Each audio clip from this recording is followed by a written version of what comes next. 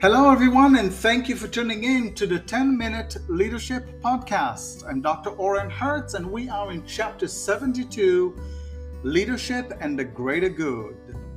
I hope you're doing well. Let's have an understanding of what do we mean by the greater good and how it is connected to leadership.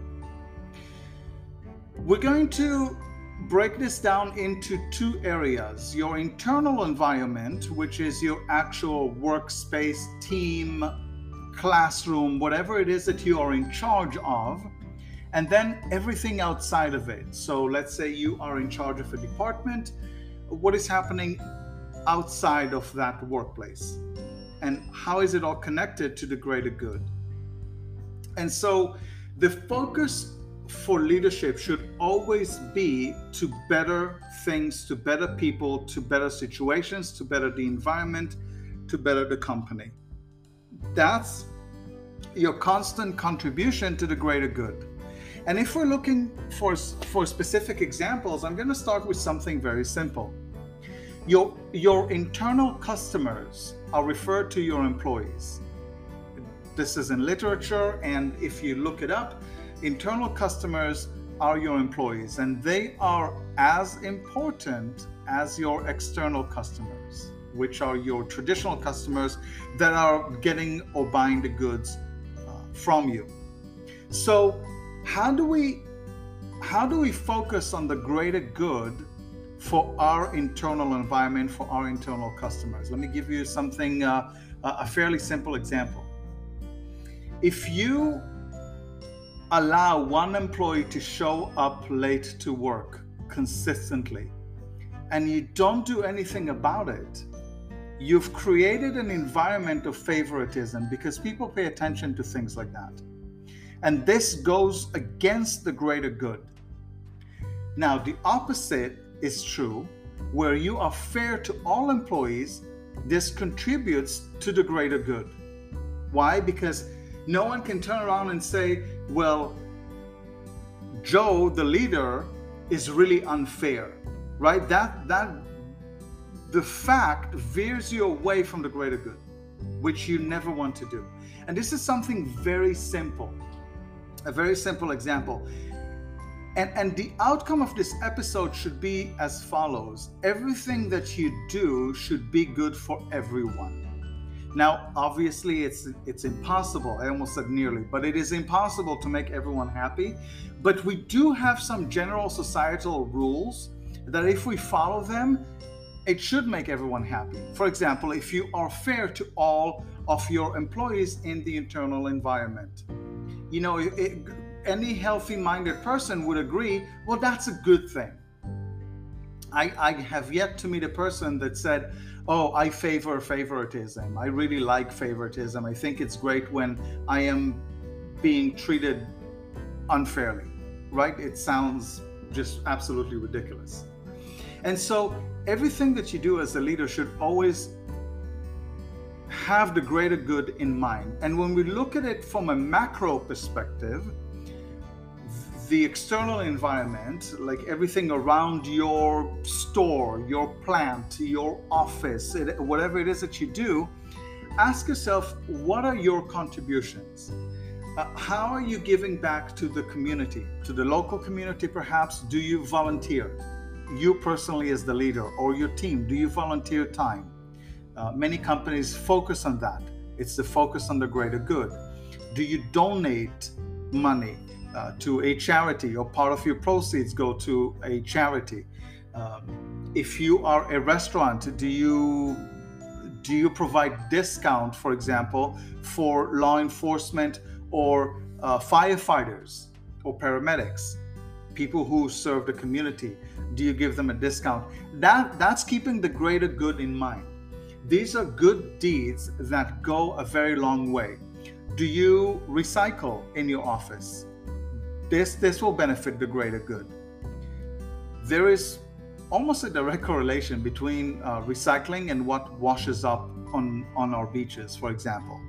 So if you recycle, or if you upcycle, or if you minimize use of disposable items and you use reusable items, in a sense, yes, you are contributing to the greater good.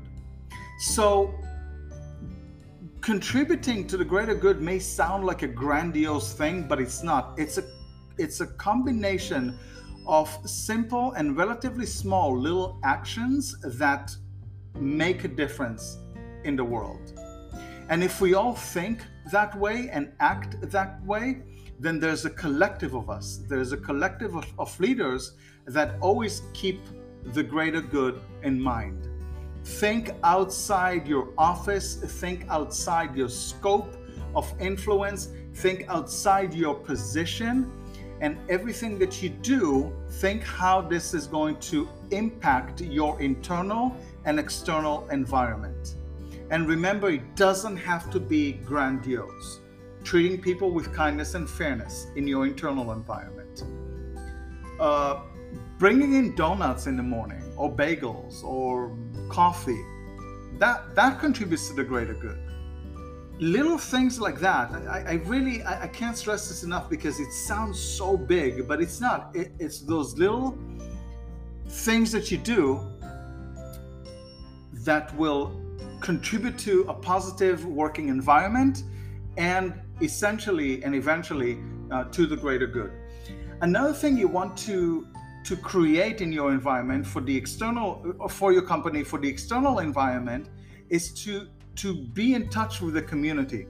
So if you know what, I'm going to give you the following example. This is going to throw you off a little bit, but in my previous life, which was still in this life, but younger age, I actually was a paramedic working for the ambulance services in Israel.